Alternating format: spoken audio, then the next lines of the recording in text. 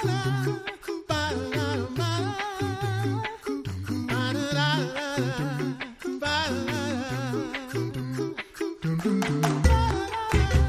listening to The Coffee Hour. I'm Andy Bates. I'm Sarah Gulseth. Thanks to Concordia University, Wisconsin for supporting The Coffee Hour. Find out more about Concordia University, Wisconsin at cuw.edu. Live uncommon. We are in the Lutheran Witness. It is August, barely. We're squeezing it in. It's the last day of August. We're squeezing this in so that we can take a look at some of the great topics in this month's issue. Sarah, you really liked this one and really wanted to dig into this topic. There's just so many jokes about heresy. There's so many heresies. We're gonna talk about heresy today. I love it. This probably sounds terrible, but it's really interesting. Expert on heresy today, the Reverend Roy Askins, managing editor of the Lutheran Witness. Hey, how's it going? Thanks for joining us. You're not a heretic, though. Let's just no, that's fine. Clear the air on that one. I wanted to let him define it first. We'll get there. I wanted to ask some of our writers. In fact, I should say I actually sent an email to somebody in this building to write an article for us, and I said, "Pick your favorite heresy and write on it." He refused. So, anyways, it is what it is. But Sarah says he's not a heretic, but I don't know. What do you think? What's a heretic? What's a heretic? Okay, so what is heresy? Let's start with that word. We'll start with that one. So we were talking briefly about how we like to throw this word around for basically anything we don't like or anything we don't agree with, but it has a technical definition. And it comes from a Greek word which actually means to choose for one's self. I want to say that again. The word heretic means to choose for one's self, right? And this is in contradiction to or in distinction from that which is handed down by the church to you, right? So you have, for instance, St. Paul and Timothy, his letter to Timothy, telling him to hold on to the good deposit that was entrusted to you, right? This is the doctrine, the teaching of the church as drawn from the scriptures, handed down from the church to through its pastors to its people. This is the orthodox teaching, right? Well, when one chooses for oneself, one becomes a heretic. When one says, "This is actually what I want to believe and teach and confess instead." And why, in many ways, we did this issue, because if we think a lot about our Christian faith and the way many Christians think about what they believe, they think in terms of choosing for oneself, right? So, for instance, if I can put you on the spot here, either of you, why do you belong to the church to which you belong now? Because I believe in what it teaches. Okay, I like that. That's good. Andy, do you want to take a crack at it or not? Because that's where God put me. See, that's a great answer. So often, though, we think about church hopping in terms of what?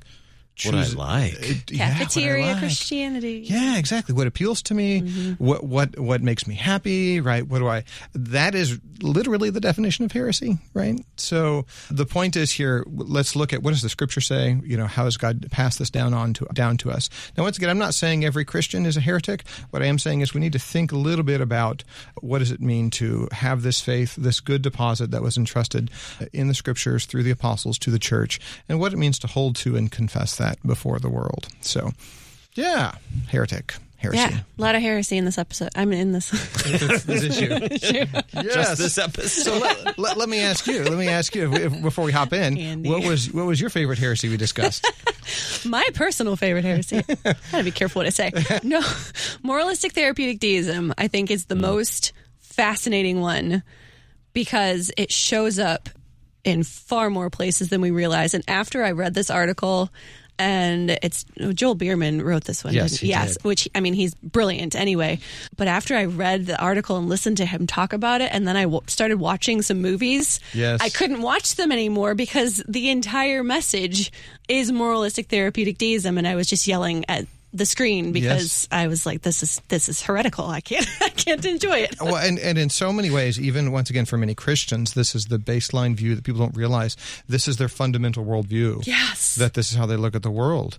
And I got a lot of great comments from people who read this article on moralistic therapeutic deism. He was really well received on the issues interview as well, and he does such a great job of just kind of distilling this down. It's nothing new. I think the study that he kind of really identified moralistic therapeutic deism came from the early 2000s, the early aughts. But it really kind of picked up steam around 2010, and people started talking about it. But All right, Yeah. so what is it? So what is it? Yeah. Well, you have three big terms there. Moralistic, therapeutic deism. So moralistic, focused. It has an emphasis on legalism, on morals, living a good life, right?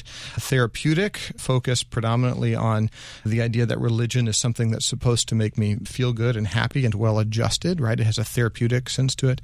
And then the term deism is actually was originally coined in the Enlightenment era to reflect how they talk about God. Modern deism is slightly different in this sense, but it is the idea that God is like a watchmaker. He created the world, he wound it up, and then he walked away, and he doesn't really interact with it so much anymore. Deism today, or the deism described here in this article, doesn't say that. It does say he occasionally intervenes, but he's only there when I need him. I refer to it as like treating God like a cosmic candy machine, right? I can put in my prayers, and as long as I put in enough prayers, then he'll give me my candy bar that I was looking for, right? But in the meantime, he's just kind of there ready for me when I need him, but he doesn't really interact and bother with my daily life, right?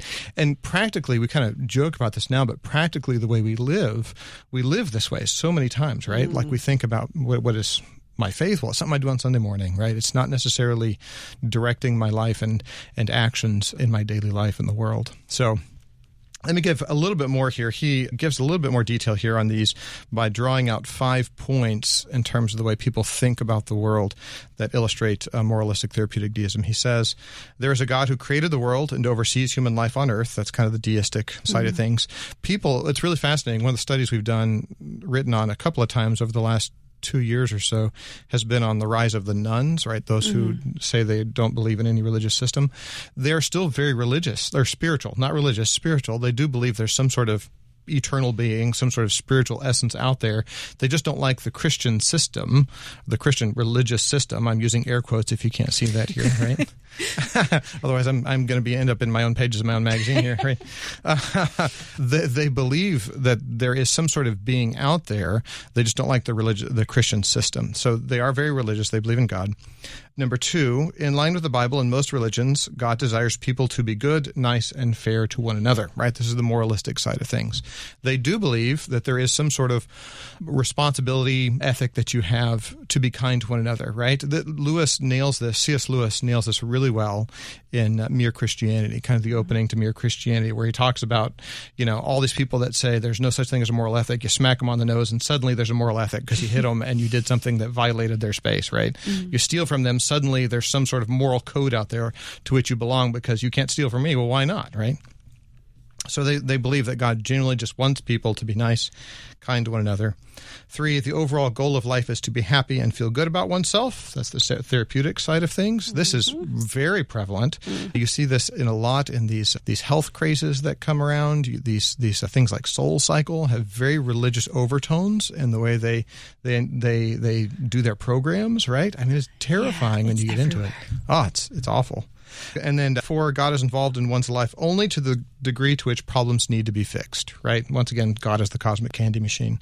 And then 5, when they die, good people go to heaven, which is just actually rank heresy. We could jump into, Pelagianism now if you wanted to. That would be the direction that one would go. But well, it depends on how we define good. Sure. Yeah. Because, the Athanasian Creed uses that term, right?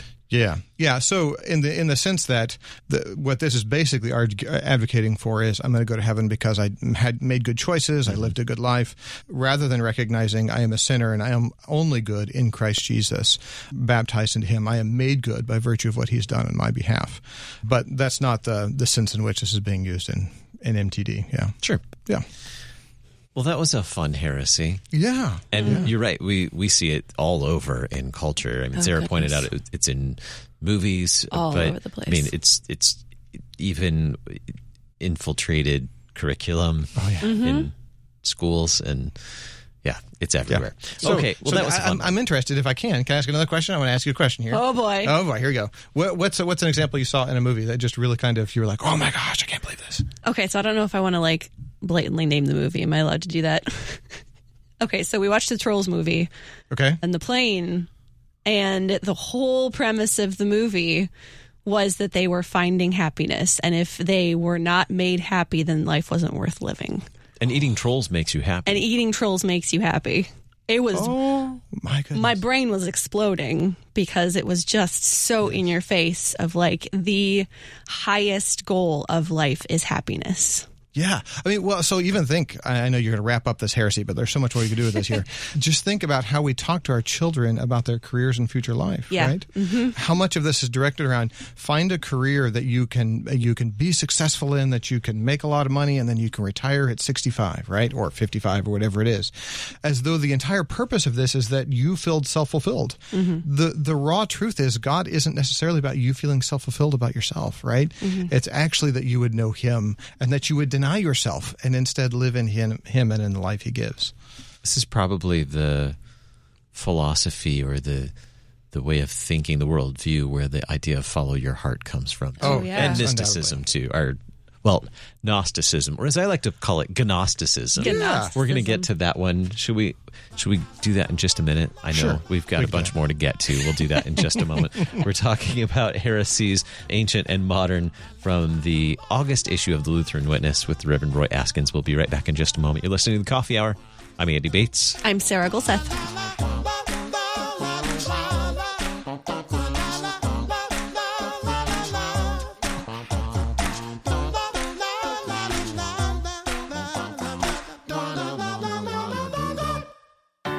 At Concordia University, Wisconsin, we believe you were created for a reason, to use your God-given gifts to help others, to live a life of self-sacrifice in a me-first world, to live a life that's uncommon. Whether you're taking one of 50-plus online programs or learning with us in person on the shores of Lake Michigan, you'll be equipped to make an uncommon impact. Learn more at cuw.edu. Concordia University, Wisconsin. Live uncommon.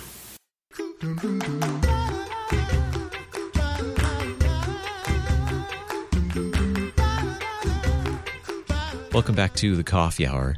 I'm Andy Bates. I'm Sarah Gulseth. We're talking heresy today. Yeah. Whatever variety of heresy you'd like, we might cover it today. We're taking a look at the August issue of the Lutheran Witness with the Reverend Roy Askins. He's managing editor of the Lutheran Witness. Okay, so we've covered one, and we've got like 10 more to cover, but I don't know if we'll get to all of them. How many did you actually cover in this issue? I lost count. I think we got 11. Nah, wasn't there? Was there that many? There wasn't that many. That's a different issue. Let's see. 1, 2, 3, 4, 5. We got 6. Six. Yeah. So what another favorite one from this that you want to get to? I mean, I like Gnosticism, but there are plenty of others. Okay. Let's do Gnosticism. Another biggie. Yeah. But it's spelled Gnosticism. Yes. Gnosticism. It's from the Greek word gnosis. Yeah. You had that primed ready to go. And it means knowledge, and referring to these. It's actually an ancient cult, ancient religious system that, as Peter Burfiend talked about in his article, is very parasitic, right? It would just kind of absorb other religious systems. And it was kind of on the rise as Christianity was also increasing. And so it started incorporating elements of Christianity, but it's also very bizarre. Now, what ends up happening in Christianity is it kind of ejects some of the bizarre things, like there's theories about the pleroma, which is this plane of undifferentiated allness and goodness, and I'm not entirely sure what that means, but, and they had aeons, which were these various bits of the deity, and there was a good deity and a bad deity, and in fact, you need, if you're going to read this issue, I should mention, if you read this article, you also need to pick up the next issue afterwards. We wrote a little bit of a correction to a mistake we made in the editing process in this article. So pick up, this would have been September? Yes. The next one is September. Yeah, next one's September. That usually comes after August. I don't know what month I'm in.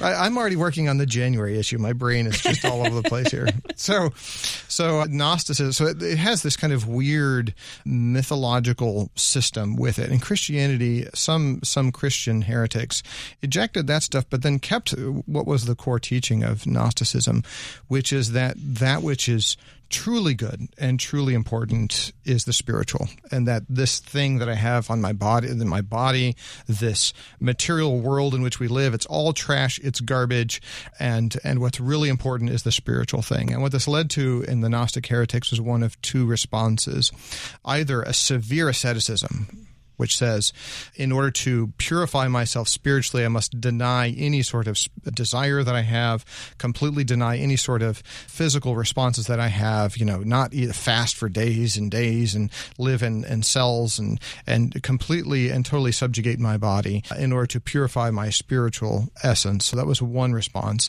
The other response of Gnosticism was a pure hedonism, which says, if this material world is all useless and trash, why would I bother with, I can't hurt it, right? The point is my spiritual essence. And so they would go live wild and profligate lives because it was the spiritual that was important, not the physical body. Now, of course, Christianity does not say that. Our Lord and Savior becomes man. He is, of course, God, and he joins himself to human flesh that he might suffer and die to redeem this human flesh. And his promise is that when we are resurrected on the last day, we will not be resurrected without a body. We will, in fact, be resurrected with the very body that we are given, that will die here on earth, but will be resurrected to live with him forever, and that we will live this embodied existence, right? It's amazing to me that when God creates the world, he speaks so much of it into existence, but with man, he actually bends down and gets his hands dirty. He plays in the mud, right? And makes man playing in the mud. He makes man breathe. I mean, imagine just the idea here that God makes man and breathes into his nostrils the breath of life, and man becomes a living being. I just marvel at that. But you see there both the idea that man is a spiritual being, right? But then also a physical being united in one whole, and that death is the unnatural rending of these things, right? It is not to be that way. We are actually to be conceived of as one whole, both body and soul. Gnosticism is another one that shows up everywhere. If you know what you're looking for, it's all over the place, and it's so easy to miss it, I think, in a lot of things. I think one of the big places might be all of our social media use and the metaverse and what that all ties into Gnosticism. Yeah. Well, I mean, just think, right? So this idea of transhumanism, right? Yeah. Are you familiar with the transhumanist movement, where basically you're transcending beyond humanity, and what are you doing? You are uploading your consciousness into a computer where you will live as a series of, I guess, ones and zeros. The reality is, even in this idea of transhumanism, we still can't fully transcend the material world, right? Even if you find some way to upload your consciousness into a computer, you're still dependent on the machine there to make you work, if it ever happens, right? Which I don't think it will. But the point being, yes, it's everywhere, this idea. You also see it in the idea, which is tied to, I think, also moralistic therapeutic deism, the idea of I'm spiritual but not religious, right? As though the trappings of the church, the physical trappings of the church are a problem, and I just have this kind of spiritual connection to the divine. Or also kind of in the idea that I don't need the church to mitigate my access to God, but rather I experience God directly and without the church's proclamation, and without the way the church delivers this through word and sacrament. Prosperity gospel. Do that prosperity one. gospel. I mean, all of these are kind of related. Yeah. They're all false.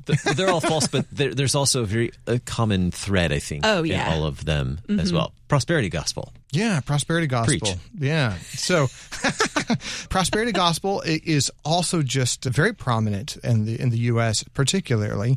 And the fundamental idea of the prosperity gospel is actually built on, I didn't know kind of the history here. This was Pastor Chris Roseborough wrote this article, and he does a great job of articulating the history here of this, where this comes out of actually the New Thought, mind cult religions of the 18th century, 19th century America.